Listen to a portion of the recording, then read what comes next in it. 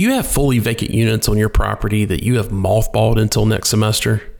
If you do, I bet you've thought to yourself, we should list those on Airbnb for game day weekends or for parents visiting their kids. Maybe you're in a college town like Austin or Raleigh or Tallahassee, and your city has large festivals and not enough hotel rooms. You know you could lease those units on a nightly or a weekly basis. Providing short-term rentals on platforms like Airbnb can provide a great source of ancillary income. But it takes it takes a lot of organization.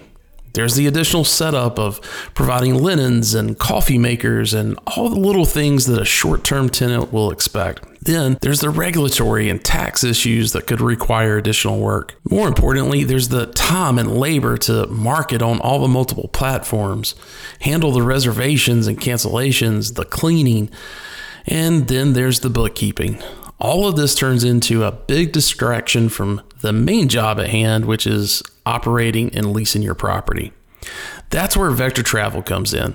These guys know the short-term rental industry and they know how to relieve all of those burdens from the property manager. And best of all, they've become experts in how to do that with student properties. They understand the complexity of mixing travelers with college students.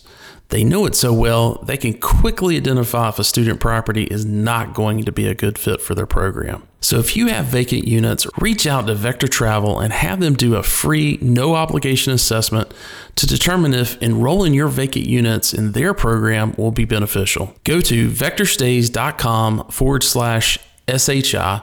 Fill out a quick form to receive more information. You will also get the first month's service fee waived by going to that specific landing page. Again, that's vectorstays.com/SHI. Welcome to the Student Housing Insight Podcast, where we are putting you in touch with the people who bring student housing to life.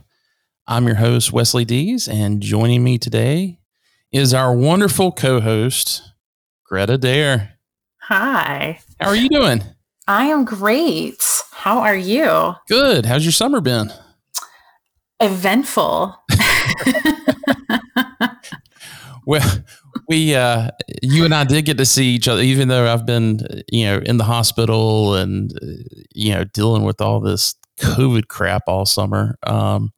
We did get to see each other in Interface before I got sick in Austin. I'm glad you escaped without getting COVID. But oh, my escapes with my life. Yes, me too. I do always love telling people that I'm like, yeah, this is when you know how busy I am, when Wes lives 45 minutes south of me. And I saw him only at Interface. So there's that.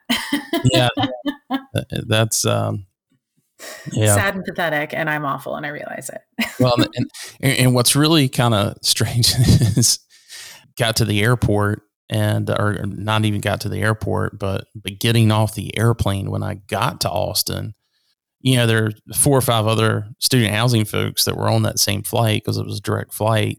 And, we didn't even see each other at the airport.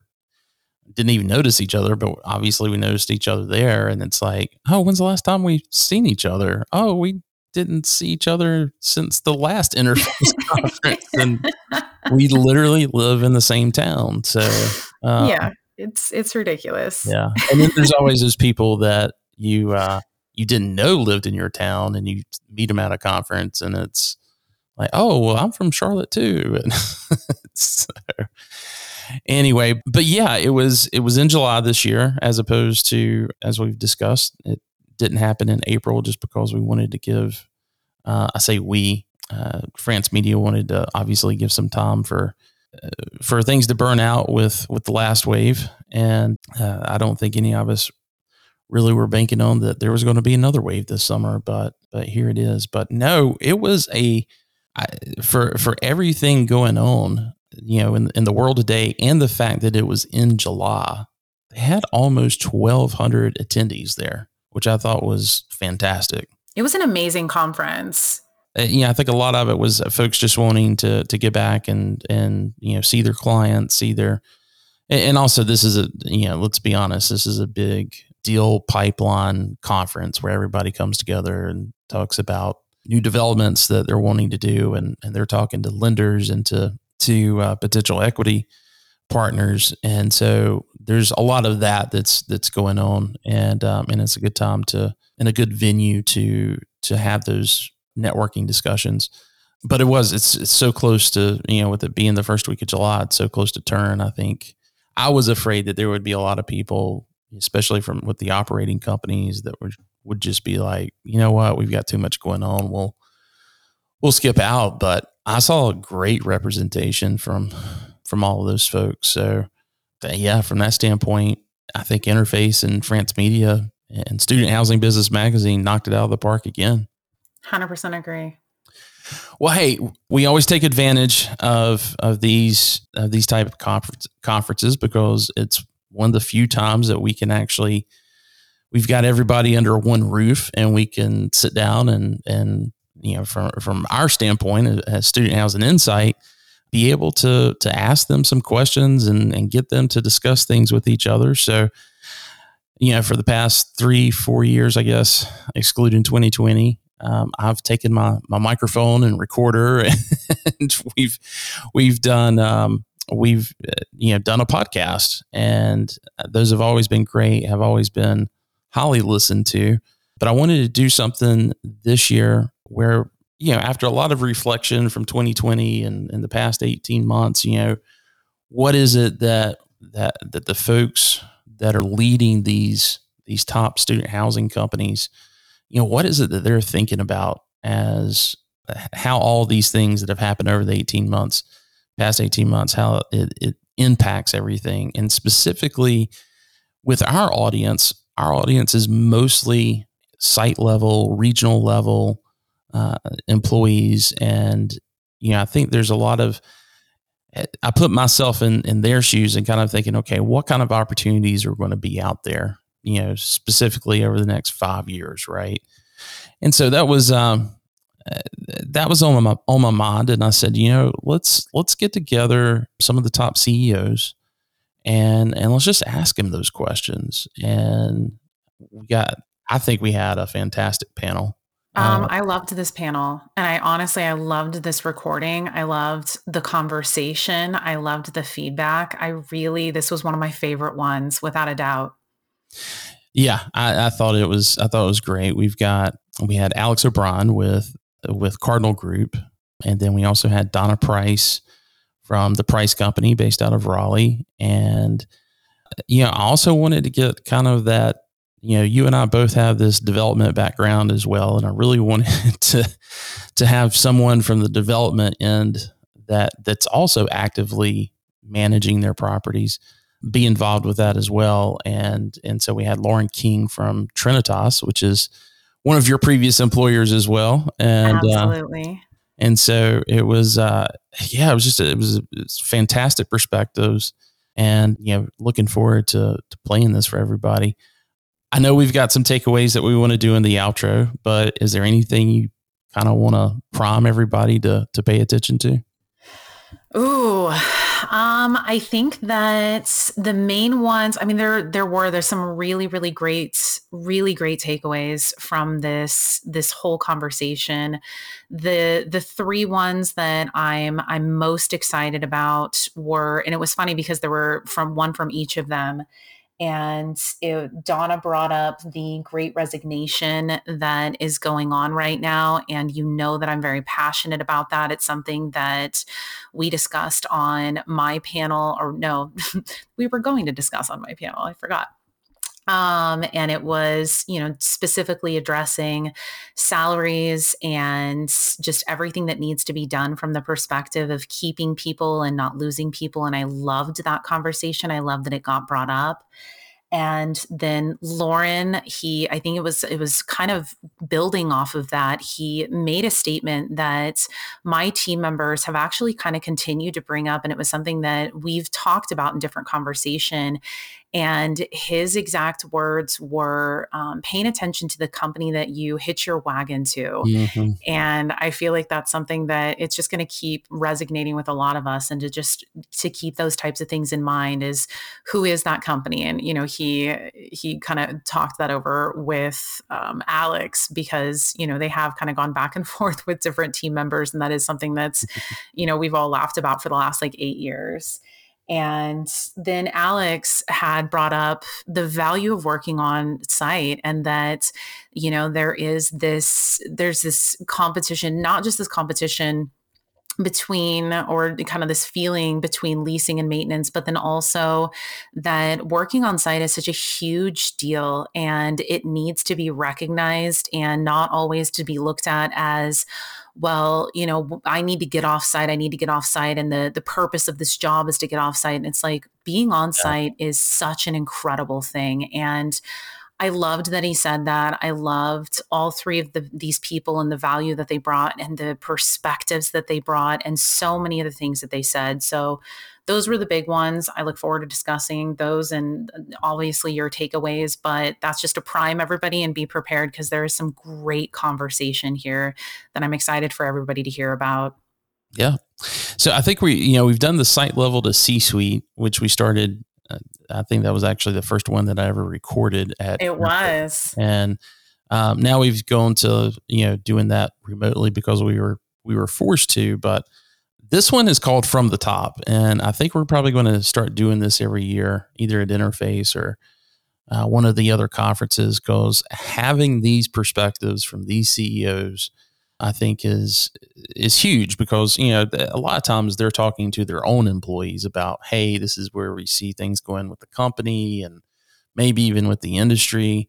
But this is kind of a real chance to hear from three folks who have certainly got their pulse on the industry, and, letting our audience know, hey, this is what we're seeing. This is, how we're planning on reacting to it, and how they're preparing for it. And so I think this is fantastic, not just for the audience members who are employees at the site level and regional level, but also for the vendors. And we talk about, the service providers in the last question. And if you're listening to this podcast and that's the side of the industry that you're on, make sure that you pay attention to that, because there's some real good gold nuggets in there, especially that Alex mentions that you should pay attention to.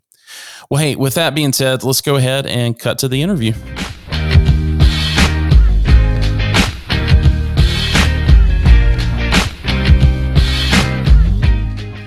Well, Alex, Donna, Lauren, thanks so much for taking some time out today from the Interface Conference to talk to the Student Housing Insight audience. You guys within this industry are certainly names, and your company names are ones that are very well known within the industry, and really looking forward to getting some insight from you guys. Our audience within Student Housing Insight is primarily the on-site players within our industry, the guys that are in the ditches and trenches and getting things done. And one of the things that I set out when I started this podcast was to create some content that really kind of showed the other side of the business, the finance, the investing, and showing them what's on the other side of being on site and in those positions. And there's only a few times of the year that we get to be under the same roof together, as far as the key leaders and the executives within this industry. Interface is one of them, and we haven't had this conference in 2 years, so it's great to be back and see everybody's face. We've got a small crowd here that's with us live as we are recording this, and it's great to see everybody, and looking forward to the remaining days in this conference and some of the relationships that quite honestly I think I've kind of forgotten about over the past 2 years with not being able to see everybody. So let me ask you guys this, since we're on the subject of the conference. How many of you guys have ever brought like a site level or regional level manager to this specific conference? Is that something you guys do or have ever? I'm getting no's. Yeah, I've certainly seen you guys bring crowds to this one. This is one I would suggest to the audience if you're looking at expanding your career beyond the on-site level, make it a goal to get to this conference. I don't think it's certainly not the cheapest, and not every property is going to be able to afford it, but it is certainly one that if it's your goal to grow within this industry, I think that this is one that you got to put on your calendar to get to. They're not going to get here if we continue to have it in July. We're going to have it. That's right. in April, but anyway, real quick. Obviously, I've introduced you guys, but if you'll go through and give a little bit of information on your company and what you guys have been involved with in the student housing industry. Alex, we'll start with you. Sure, thanks.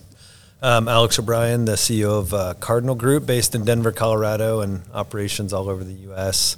Really set out 15 years ago to come into the student housing industry with a focus on creating a place that was great to work.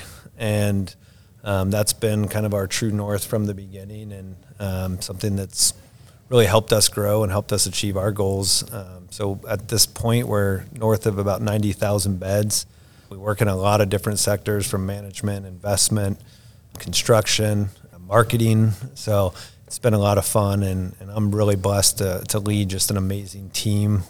The Cardinal culture has just attracted so many amazing people, both on site at the regional level, at the senior operations level. So yeah, thanks for having me here today. I know this must have been a committee of one to name top CEOs, so I don't, thank you for voting me that way, Wes. I appreciate it.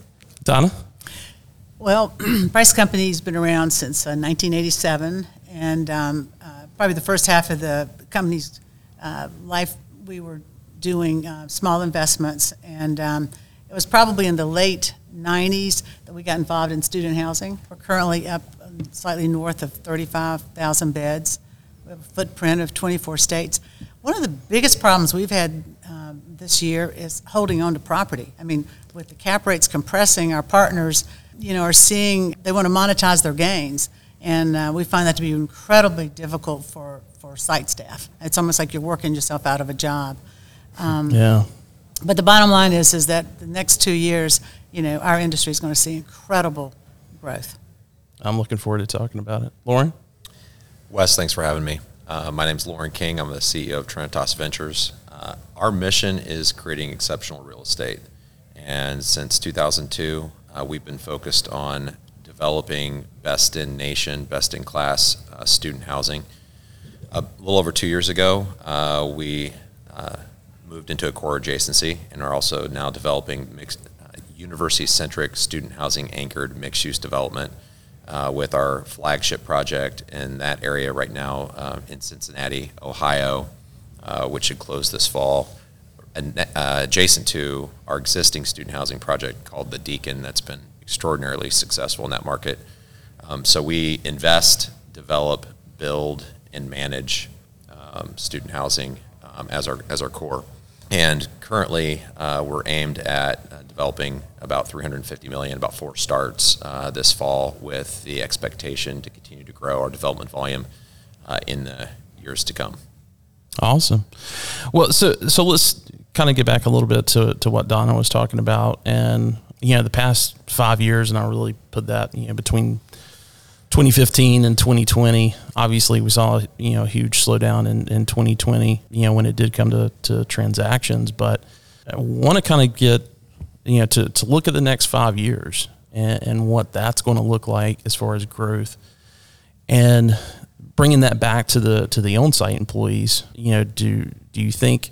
Because a lot of times, I know Adam was on a recent webinar that we did from the Price Company, and we talked a little bit about when Adam and I were coming through this, like, we were getting advanced very quickly when it came to going through on-site positions and ultimately into leadership positions. And thank goodness for patient folks like Donna that were able to put up with us, just learning the ropes, authoring what those ropes were even made out of when we were diving into this 20 years ago. But I kind of look at what happened in 2020 and focusing on what's the outlook for the next 5 years and what kind of opportunity that's going to create, or maybe not create, that we've seen in the past for on-site employees. So I don't know who wants to take a stab at that first, but. Well, first of all, the past 20 years we've all been learning, so we were all learning together.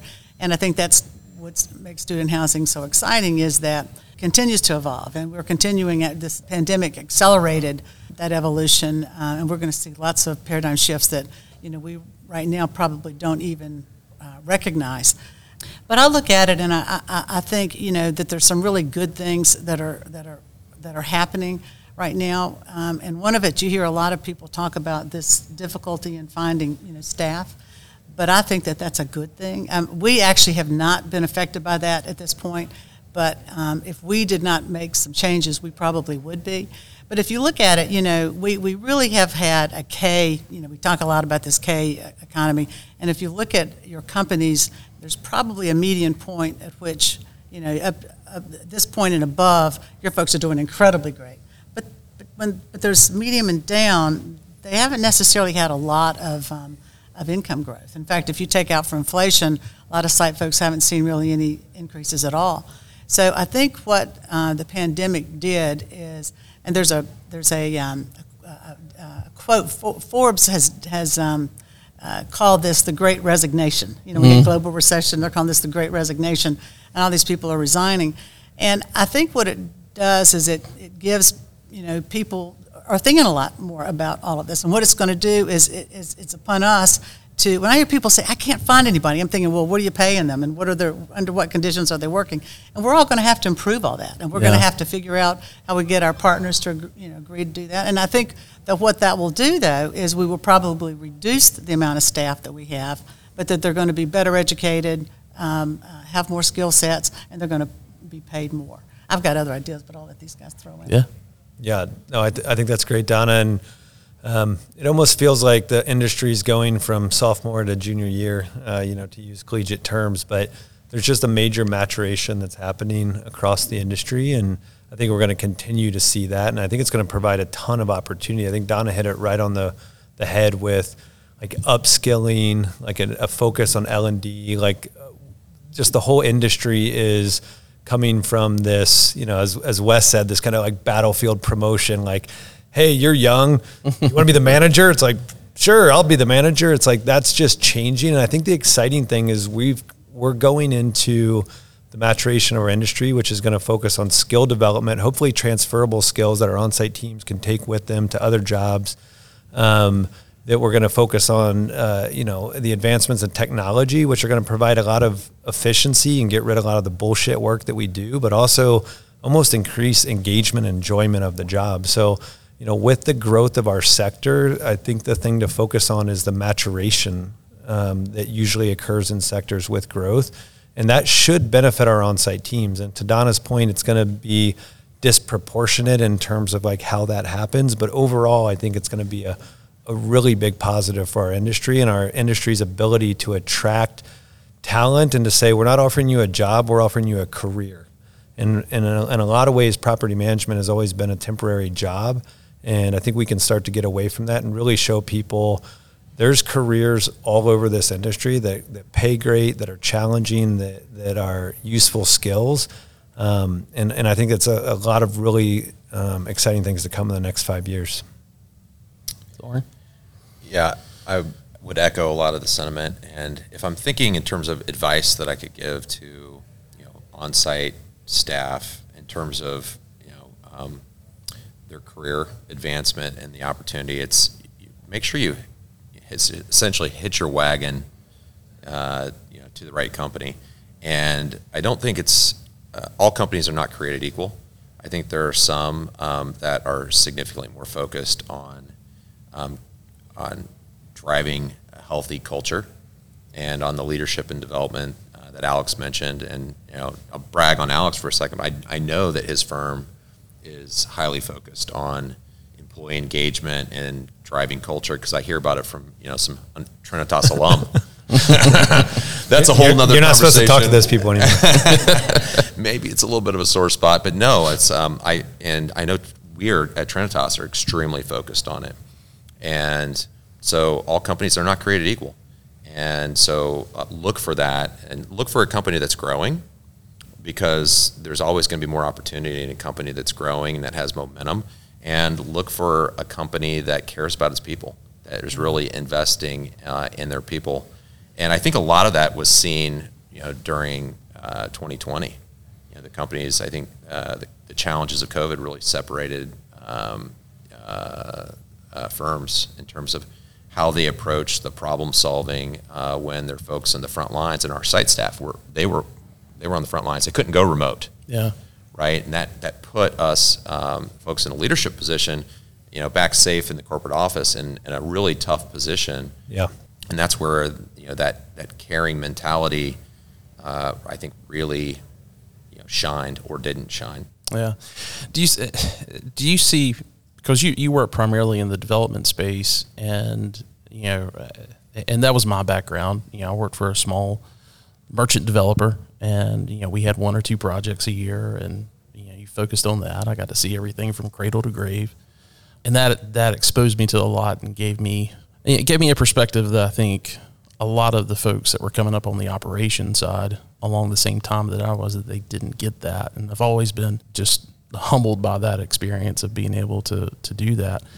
I'm wondering, with as you're looking into the next 5 years and projects that are in your pipeline, do you see that availability, folks that are currently on site that can make that transition over onto the development side if they choose to stay in student housing with you guys? It's a great question. We love it when we have folks that can make a cross-functional, cross-team move, and it has happened occasionally. Though being honest, it hasn't happened. It doesn't happen often, and it would need to be very intentionally planned. And that's where we are working on training our supervisors better at having those career-oriented conversations with their team, so they can facilitate those kind of opportunities. It certainly hasn't happened often, but we love it when we see it. Yeah. Let me go ahead, Donna. No, I'll add in after you. Well, I was just going to say we've had some good luck with that, and you do need to be able, to have the folks be able to figure out that where their career growth is going to come, and also, the development, new business jobs. Those are all sort of plum assignments. People like those, or at least they think they're going to like them.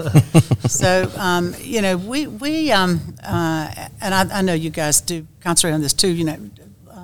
Really concentrate on organic growth, and so people have said a lot of times, "What is it you think is the magic that that none of your people ever leave, and your people seem happy?" And so I spent a lot of time trying to figure that out. And I think at the end of the day, it was the fact that our folks, it's the organic growth. And so basically it wasn't that necessarily anything we did after the fact.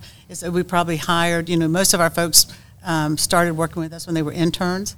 And in fact, our new business development group, which is sort of the plum assignments, only a couple of those people were not organically grown. And, and I think that they're the best in the industry, and we continually get, compliments from our institutional partners about how good they are. So I know that that they're strong, but that is important, that they're able to see that they can move off a site if they want to. Sometimes people move off site and decide they want to go back. Yeah, and I think we need to help our on-site teams remember that it's great to be on site.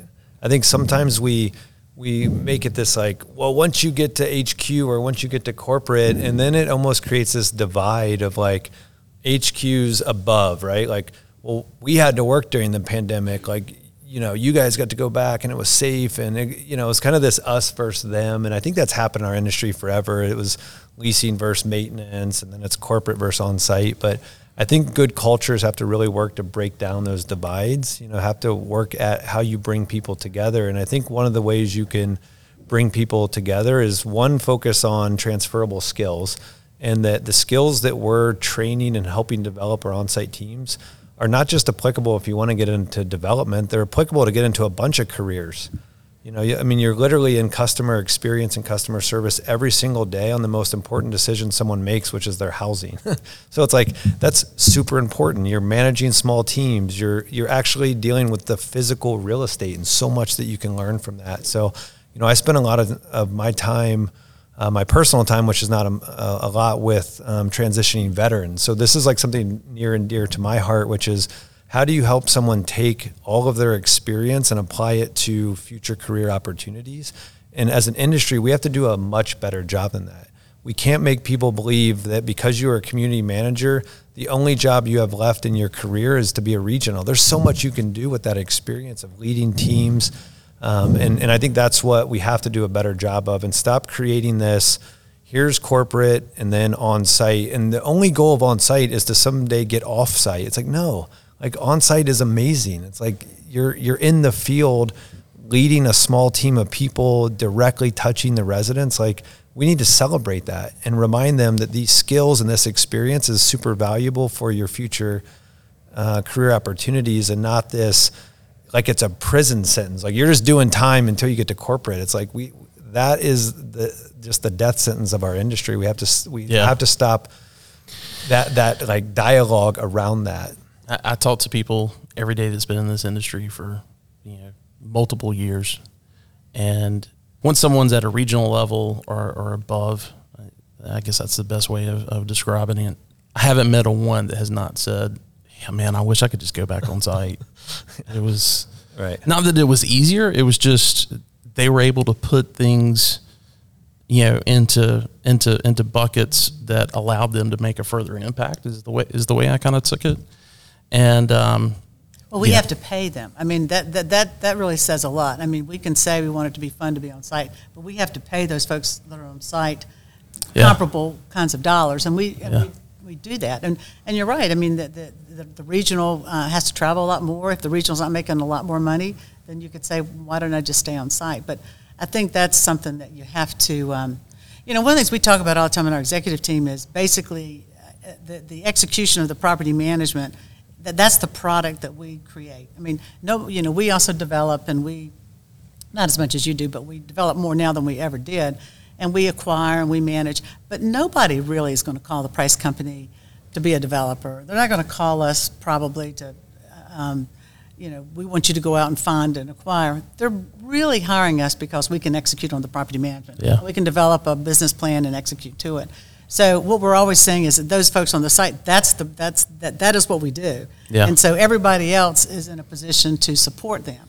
And our executive team probably hears that from me so much that I think sometimes it sort of is not. Yeah. I don't like it, but it's the reality for all of us, actually. Yeah, I think that's a good kind of transition now to start talking about my next question that I had, which is on the leasing part, because those site employees, a lot of what they do is living and dying on what's happening from a leasing perspective. And it's not just the site employees, our contracts with our lenders and investors, it all comes down to what's happening from a leasing standpoint. And, I think the industry weathered things very well. I've been very, I was optimistic just because, I went through the whole, 2008 recession and saw this industry weather that very well. And so I think all of us, on those phone calls last March and April, telling ourselves, we're going to get through this. Like, this is, but I think we all went home thinking, okay, are we going to get through this? But I think we did. But I wanted to ask you guys, as far as it goes with leasing and what you've learned over the past year, is there anything that you and your teams are talking about as far as changes that are going to be made? Either they were made during the pandemic, or maybe you've kind of inched towards changing that may just change forever. I think COVID, I don't know if it changed much, but it accelerated a lot. I think that's the way we kind of looked at COVID, and it provided this excuse to speed up a lot of changes that we already saw happening. And I mean, there's no doubt that as an industry, we have to embrace change. And we've done that. And obviously, Donna, you've seen it firsthand from a successful career of running the Price Company, and you guys have done a great job of always kind of staying a leader as other companies have kind of come and gone. And And the way you do that is that you have to not just be innovative, but you have to embrace that change. And I think that it's pretty clear that there's going to be a heavy dose of AI technology and kind of adjusting how what have historically been on-site job functions will now start to shift into what could be off-site or regional or virtual.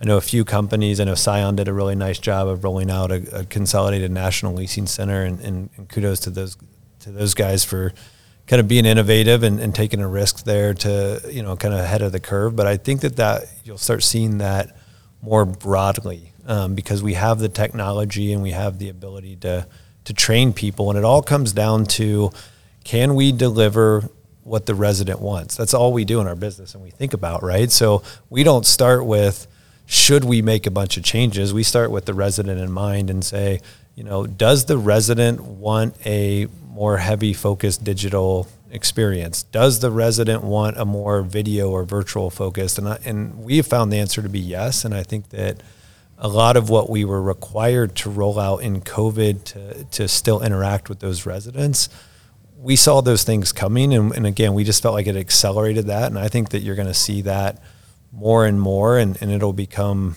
industry norm, much sooner than we were probably expecting pre-COVID. Well, it's sort of you asked a great question, and that is, what does the resident want? And one of the things that's really good for what we do is that we do have a lot of students that work for us, so we do get that feedback, and that's really helpful. But it's like, so what we picked up last year was that we were going to do less touches, during turn and we found that worked, really well. If you think about it now, a lot of the hotels people come into, they do it with their iPads and that sort of thing. And this generation is so adept at doing all that, and they don't really want a lot of interaction and conversation. See, with me, this scares me to death because normally I still brought my big notebook. But the idea She's referring to her phone. the idea that I would actually put my notes on this just scares me to death because I'm thinking, well, the battery goes up. When I first came in here, it didn't download and all this. Well, this group is so far ahead of us. And so, like we were doing a site tour this morning, we're looking at doing a development here, and so the question was, well, is it important to see, when they come into the leasing office, should you have somebody sitting there in the front of the leasing office? And I'm thinking, well, yeah, of course, because you always want somebody to greet you, right? Then I start thinking, but wait a minute, I don't know if these students really do. They may prefer that it was, that they've already planned the thing on their phone, they've done all those things. So part of it is that's a hard thing to do, is to figure out what it is they do value, and take it from there. But basically, I think the technology is going to be the secret, so many different things like the Calendly, which is an app, but there's tons of these apps that, so the students, they go ahead and they set up their own tours. We all know that the virtual tours, your websites need to be, very user-friendly. And if you think about that, when you go, everybody loves Amazon, everybody loves PayPal and all those kinds of things because it's one touch, it knows your fingertip, right? I don't have to remember what my credit card things are and all that. And making sure that our websites we weren't trying to impress anybody with it, but that we make that experience user-friendly so they don't, it's not that speed bump that makes them say, I'm having trouble, let me go look at something else. But to figure out those things. But again, all these apps, like and third-party vendors, the Print with Me, there's just so many sprucing up. I mean, there's just so many of these different apps and third-party groups that are coming in that can really, as you say, we always talk about, the front office and the back office. You're wanting the front office to be fun, but the back office to be something you can measure, right? Mm-hmm. And there are all these tools now that we have at our fingertips to be able to do that. That's, I think, really exciting. I think what Lauren and I just realized was no one paid us to pump up their product like they did Donna. I mean, Donna's just like, this app and this vendor, and she's got, she was sponsored on this. Yeah. And I'm thinking no one emailed me and said, hey, if you say Print with Me, I'll cut you a deal. So I don't know, Lauren, I don't know if you're about to pump anyone up here. But well, if any of you are here, I will take a check. Yeah. Cash, anything. I'm not. I'm going to do the opposite. And I want to thank you guys for giving me the opportunity to be the old curmudgeon. So we all know the one constant is change, but at the same time, I think the fundamentals are from post-COVID are really, really close to the fundamentals pre-COVID. And so if I look at what we experienced, we saw some differences in our customer behavior from market to market, but that was primarily driven by the local municipality or the university kind of policy making and decision making. And so we didn't see concrete evidence of our customer really changing what they want that we think will be long lasting. And so our approach to the business right now is steady. And so there are no radical changes that we're making from an investment thesis perspective, from a product design perspective, or from an operational perspective because of COVID. And so sure, our customers loves tech. We totally get that, but we also think they crave relationship, and we think they crave community. And so while I think that our operations will be enhanced by technology and some of the, maybe AI or some of these things, at the end of the day, we are trying to build community and a space where our customer can build relationships and connect. And we think that our site team is absolutely instrumental to that, and has been and will continue to be. And just a shout out to any of the Trinitas staff that are listening.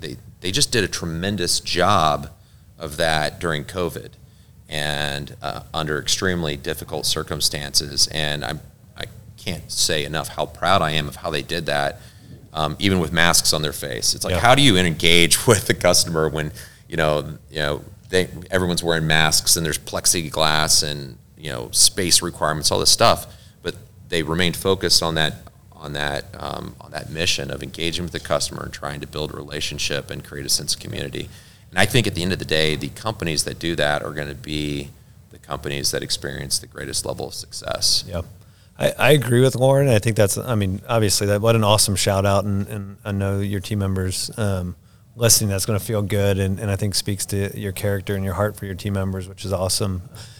I think I agree with you on the relationship side, and that's where I see technology actually helping that. I think that we are an industry, and maybe even just people, we're just freaking cursed with busyness, just busy, and I think if you look at this kind of concept of like, what is it that only our on-site teams can do, and start with that and kind of work back, what we find is we just have all this bullshit that's stacked up on top of them. And the way we address technology, which I hope is the right way, I think the wrong way is, how many jobs can we cut? That's a really tough conversation and probably a pretty toxic one for your culture. But if you start with the conversation of, what are you going to do with all these hours we give back to you via advanced technology? The answers are usually the right ones, which is we're going to engage our residents more.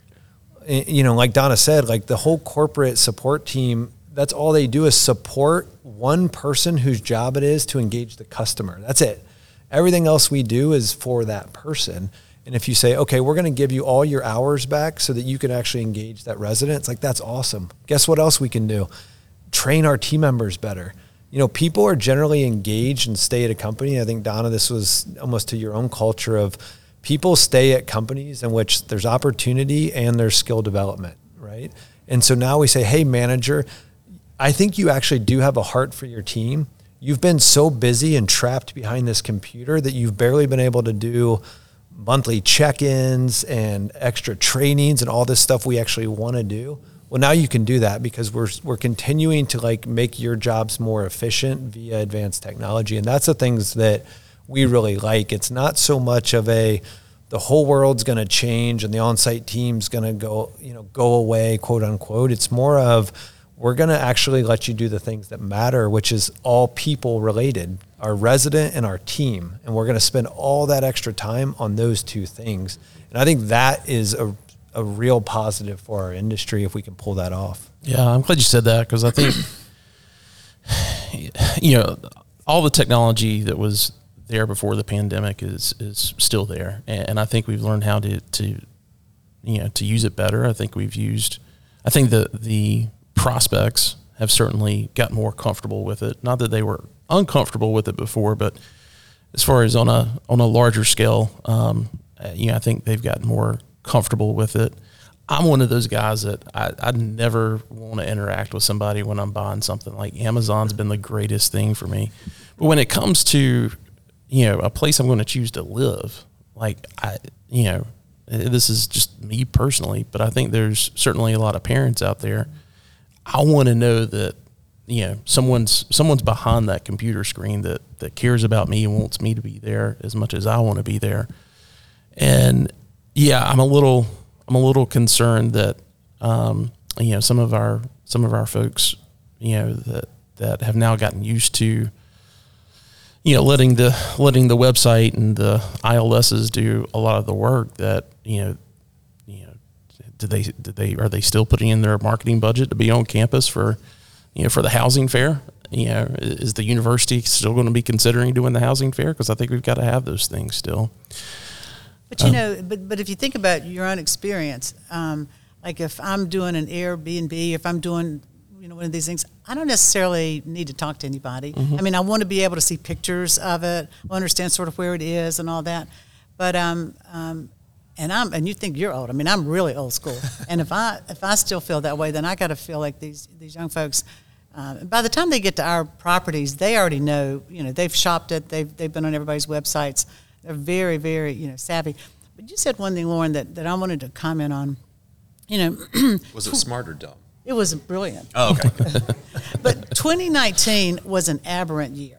And I don't think any of us want to change our business plans or change anything based on 2019. I mean, there's that old same statement, don't let a crisis go to waste. And I think that there's some good things we can pull out of it. But, I mean, it was just a turn on your head kind of a year. I mean, for example, core properties, those properties closest to campus always lease up first, and, they have the highest occupancies and the highest rent growth. This past year, from our data points, from our properties, they had the worst, they were the poorest performers of the different categories. And the reason's simple. Why would you pay a premium to live next to a closed campus, right? So, I mean, so when we look at it, my thing on it is I think it's going to take a couple years for us to transition out of COVID. I mean, I think everybody's doing great now. Our numbers are changing, closing, and we'll gaps close to what we were. But I still think that this has been a transition year. We've tried to figure out, basically most of the properties were, not anywhere close to the occupancies they had. And if you talk about some of the folks that you've mentioned, they did a major, just drop the rates at the beginning of the year. I mean, that was almost a national program. So I think this past year, to a certain extent, has been just a one that you throw in the wind and you just try to figure out how do we have that be a transition year. But I think we don't want to do a lot of business planning changes based on 2019. I mean, I agree with you. I think that what kind of got us here is still good, sound business. Yeah. So we talked a little bit about vendors, and this is kind of a good opportunity because we've got a few in our audience, and we've got a lot to listen to this podcast. And a lot that paid Donna to say their name. Apparently so.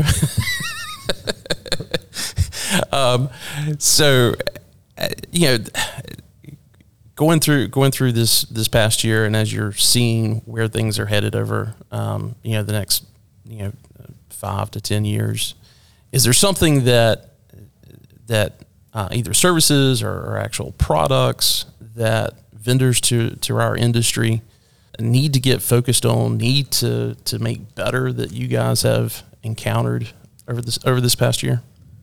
It's perfect opportunity to give some critique.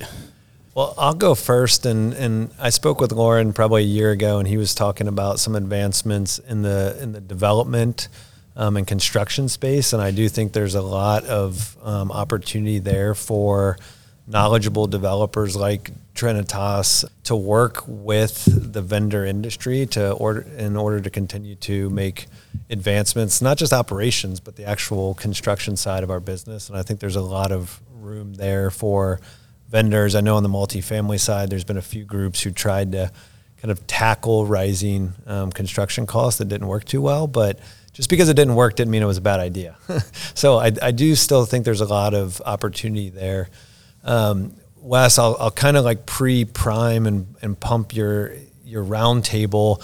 I found it really interesting, the recent decision on the NIL, which is the name, image, and likeness, in which we'll be able to start interacting with student athletes. And if you think about businesses that should be interested in that, it's going to be student housing operators to say, hey, we've always kind of embraced this influencer business model on social media. And I know there's a few vendors that do that, but now that's going to really change a little bit. It's not just going to be the popular kid that has 1 million followers. I mean, you're going to have all these athletes now playing in the marketing space, and our industry really needs to figure out how we're going to create that marketplace, if you will, and what that's going to look like.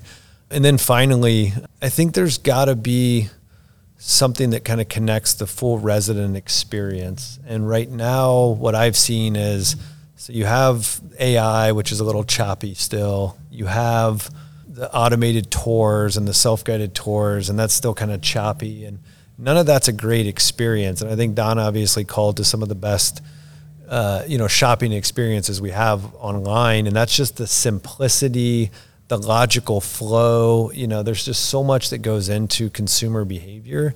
And I think the vendor partners that might help us the most are trying to figure out, from text to lease, there's a lot that goes on that can really be disrupted by the technology side. And right now it just feels clunky, even with the vendor. And that's not against any one vendor. I just don't think anyone's really put together that entire front end experience that would make that just an enjoyable, shopping experience. So I think there's room there.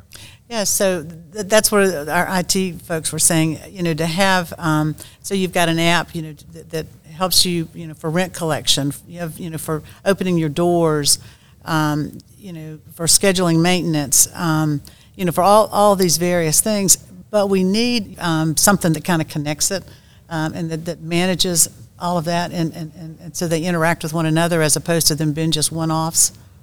Yeah, this is a great question, and obviously there's a lot of prop tech out there. There's so much prop tech, so much that I can't even keep track of all the different potential tools that we could be considering. It literally is almost overwhelming, and that's most of those are startup or maybe late stage startup, and so there's going to be a lot that comes from that area over the next 5 and 10 years, and that'll be very interesting to see how that evolves. But I'm going to plagiarize Alex's, I think, main point, and that is, I think the greatest opportunity comes from that relationship building and community building side, because the real estate's important. It's super important, and having easy building access, that's convenient, so they don't have to carry keys. That's great. Having integrated maybe smart apartment technology. That's great. But I think at the end of the day, the most important thing is that sense of community and that relationship building. And I'm there is technology that's focusing on that right now, and I think that's probably going to be the most impactful to what we do. I'm also skeptical about some of the prop tech, and this is from my own personal experience of I built the smart home, and I'm now unwinding things that were built-in integration, where it's hard to have one master solution that handles everything, because most technology can't do everything well. And so one thing I think we have to be very careful of is kind of looking for that that panacea that ends up not being what we hoped it was, and then we end up damaging that customer experience because things didn't go well. So technology can be a blessing, but it can be a curse. It's like what Donna said. You got locked out of your house because your phone died. You couldn't even get in the house, right? Right. Well, just last night, we had storms roll through at home last night, and so my wife informed me that the lights were blinking in our house at 11 p.m. Like all of the lights? All of the lights were blinking, and my mother-in-law was going to be arriving to watch the kids this morning. So I spent an hour and a half last night rebooting our wonderful smart home system multiple times until I could make the smart home smart again. So it's anyway, there's a lot of opportunity there. It's going to be really cool to see how it evolves. But at the end of the day, we got to deliver that holistic experience. Yeah. The prop tech just flood has just been crazy, and good for all these startups and a lot of these entrepreneurs and innovators, and just awesome to see what they're doing. But, to your point, it's like death by option a little bit, where you have 9 people all this new startup pitching the same thing. And it's just, I think the whole, and we know this from data, is like the whole private equity world saw that there was this $1 trillion industry that no one really had cared about. And then it just flooded in. And I know a lot of people listening maybe in this room or work for prop tech companies, but, it's almost like, don't take it personal that I haven't responded to your 7 emails, because like 9 other people just like you also sent me 7. So it's like, it's really hard on the operations side to figure that out. And what a lot of the prop tech guys are doing, and the vendors are going straight to the ownership groups, or they're kind of working around. So you get this just like jumbly, hard to manage infrastructure, which I do think in our on-site teams who are listening probably feel this the most, is there's so many new technologies that are just like, hey, ownership group wants to use XYZ, here you go. And it's like, there's no training. It's still kind of clunky, and it's creating some like short-term challenges. I agree with you, Lauren, that over time, I think it's going to all work itself out, and there's going to be clear winners in the prop tech space. And there's going to be stuff that our on-site teams like to use and make their lives better. But in the short term, it just feels like a lot for everyone up and down the chain to like know which prop techs to engage with, and which vendors are ultimately going to win in this competition. Good, great point. And technology is fragile, more fragile than dumb tech, or whatever the opposite of smart tech is. And the other thing is, you don't want to buy Betamax. Yeah. You don't want to build your property around Betamax and then find out that it was VHS, that made it. Yeah. Probably no one in this room is actually old enough to understand that analogy, except for Mark B. You got to be careful that you don't pick a technology that's no longer supported, 2 or 3 or 5 years down the road as well. And I but salespeople like to find people like me who are optimistic and know nothing about it, because you can sell it to me. But it's interesting to me that the people who are the least are the most averse to technological change are our IT people, because they understand. They got to support it. And all the issues that come with it. Whereas you can give me a concept, and I'm like, yeah, let's go with this. So to move away from prop tech for a minute and talk about some other services, because you guys are now playing in this game a little bit with Turnco, and where you're kind of taking the a lot of that hassle off of the bidding process and finding the vendors, and you guys are supporting more than just the Cardinal properties with that. Any other type of, I think of Valley Trash, when that came out, everybody was like, oh, wow, this is a huge compliment to what we're doing. Are there things like that you guys see? I think what I've seen over time is that the best vendor solutions were either in partner or incubated at an operating company. And that goes way back. I was just talking to someone, they're like, well, we used to, we were at this company and we owned Court Furniture. And then we started it and we rolled it out, and you're like, oh, cool. And then we were at this company and we were at Archstone and we invented YieldStar, and then everyone wanted it, so we rolled it out. And I think that just speaks to the ability for an operator to test and prove a product. And the best vendors know that the on-site team who have to actually play with it and break it and figure out how it works, that's the best customer, right? And they're going to actually make sure that you don't make a Betamax. They're the ones who actually are going to make sure it works. And so what I've seen, and obviously we have the Turn Company, which is a great example, and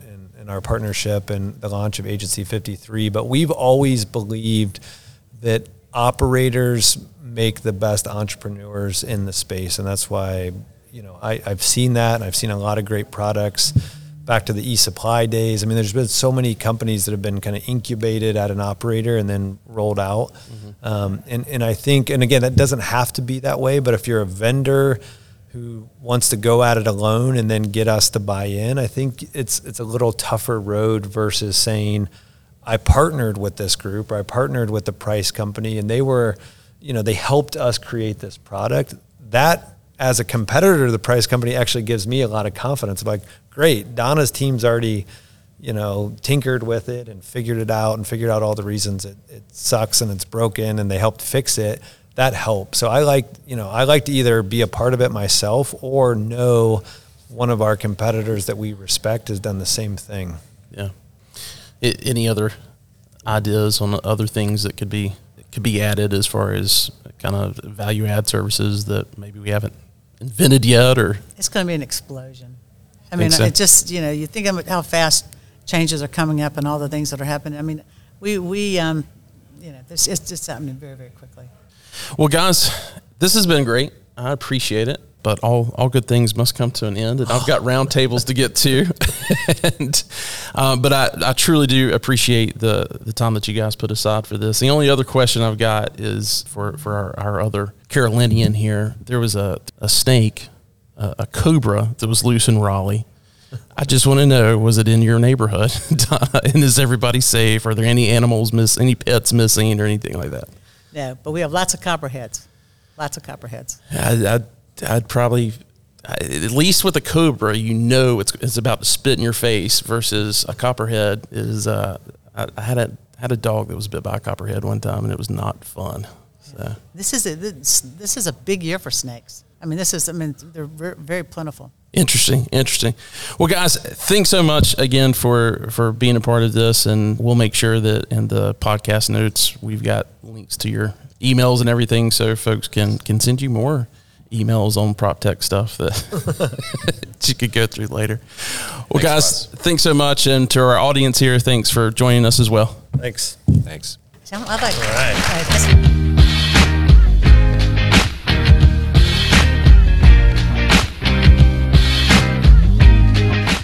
Well, there you have it. Just like we said in the intro, I think that's a fantastic interview with some fantastic perspectives, and just want to thank each of those guys, Alex, Donna, Lauren, for giving up so much of your time to do that at the conference. That conference takes up a lot of time, so being able to put something aside to speak with us and with our audience, I'm just eternally grateful for.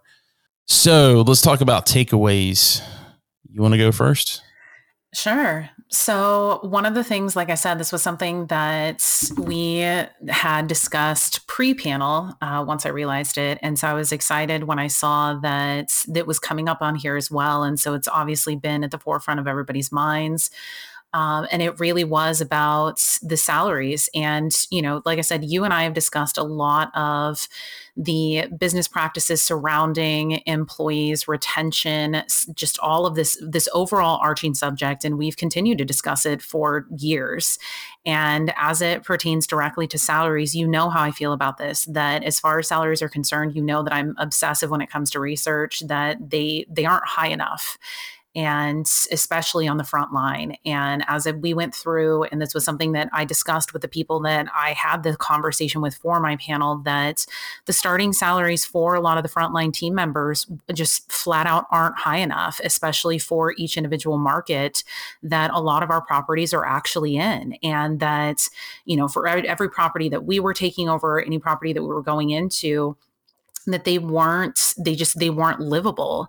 And it was, you can do a cost of living analysis for every single one. Every single market has a separate cost of living, and that we need to be doing better. And it wasn't just that, it's the benefits and how much are the benefits costing, and really being more honest about that and taking this into consideration when we're, doing those opening budgets. It's so many things. And so I was so happy that became a part of that conversation, and that it's being looked at critically, and that I really do hope that the right people are taking notice and recognizing that if you want that top tier talent that we are, and you want that retention, you want people to come in, you want people to stay, we are going to have to be doing better. Yeah. People are going to be demanding more, as they should, in my opinion. Well, and I'm looking forward to seeing, we've got the NMHC Student Housing Conference coming up in here in the next week, October 4th through 6th, I think it is. And we just, the previous podcast of this one was talking with the guys from NMHC about what's ahead. And one of the things that they pointed out that they're now doing on an every other year basis, but it is that expense analysis of what's happening in the industry across all of their members and their properties. And it's all purpose-built student housing. There's no on-campus mixed in with it or shadow market stuff mixed in with it. And so I'm looking forward to, now these will be the expense numbers from calendar year 2019. And so I'm looking forward to seeing that and how that compares with, the previous cycle that they would have analyzed would have been 2017 calendar year. And, did those go up? Did those go up, in proportion to the rent increases that, have certainly in most markets, there's been significant rent growth between 2017 and 2019. So, we'll see. We should hold on to that and come back, and once that report comes out, let's compare it with the previous and see what's happened there. I do think that there's an expectation that goes along with paying higher salaries, and I think that's, there's one thing if paying higher salaries because you're not paying enough for the position, and I'm also kind of wondering how that relates to the quality of candidates that you're looking at as well. And I think that's something to consider as well, because you may find if you get a higher quality candidate, you may end up finding some other efficiencies that you didn't realize that you had. And so that's another reason I think it's really important before you bake in any underwriting on the payroll is really understand what that staff is comprised of, and what's their experiences, what not just how long they've been in the business, but what did they do outside of the business or outside of the industry. So anyway, let's talk about that in a few weeks. Absolutely. Because there's a lot more to it, and it's absolutely a bigger conversation than we can even fit right here in this little conversation anyway. Yeah. So I think, one of the big things that stood out to me there in that last part was about the industry providers. And this is something I've been thinking a lot about, because we work with, on the consulting side of my business, I work with a lot of service providers, tech prop companies prop tech companies that, they're coming and saying, look, we've got this that has worked for multifamily, or it's worked for short-term rentals, or it's worked for senior housing. We think there's a way for it to work with student housing. Can you help us come up with better messaging for student housing? Can you help us, change up the product or the service so that it better fits with student housing? So, we've had a lot of success with that, and honestly thinking about creating some type of incubator service within SHI, or incubator program within SHI. So be on the lookout for that. But what Alex said about partner with one of these student housing groups and really kind of run the races on how well this is going to work, and that will be something when you turn around and you take it to other student housing providers, and you're able to explain, that experience that you went with on a pilot project or whatever with another student housing operator, that carries so much more weight. So that was something that really stood out for me. Anything else? No, I think that's a really valuable point, but no, that was everything. Well, fantastic. Well, guys, just wanted to, as I mentioned in the last podcast last week, there is some news coming. I don't have any more news than when I recorded that, but as it comes with conferences, Interface and France Media Student Housing Business are also doing another conference coming up this late fall, I guess. December 6th is the fall. Yeah, it's still in the fall season. And that is the return of LeaseCon. But yeah, super excited about that. For those of you that don't know anything about LeaseCon, it was started back in 2018 and gained a lot of momentum in 2019, but it's really focused in on an audience of property managers, leasing managers, portfolio or area type marketing people folks that are in those positions. It's to give them an opportunity, which was a huge need that we needed in this, a need that we needed. Hey, I was with you. I'm here with you on that. It's fine.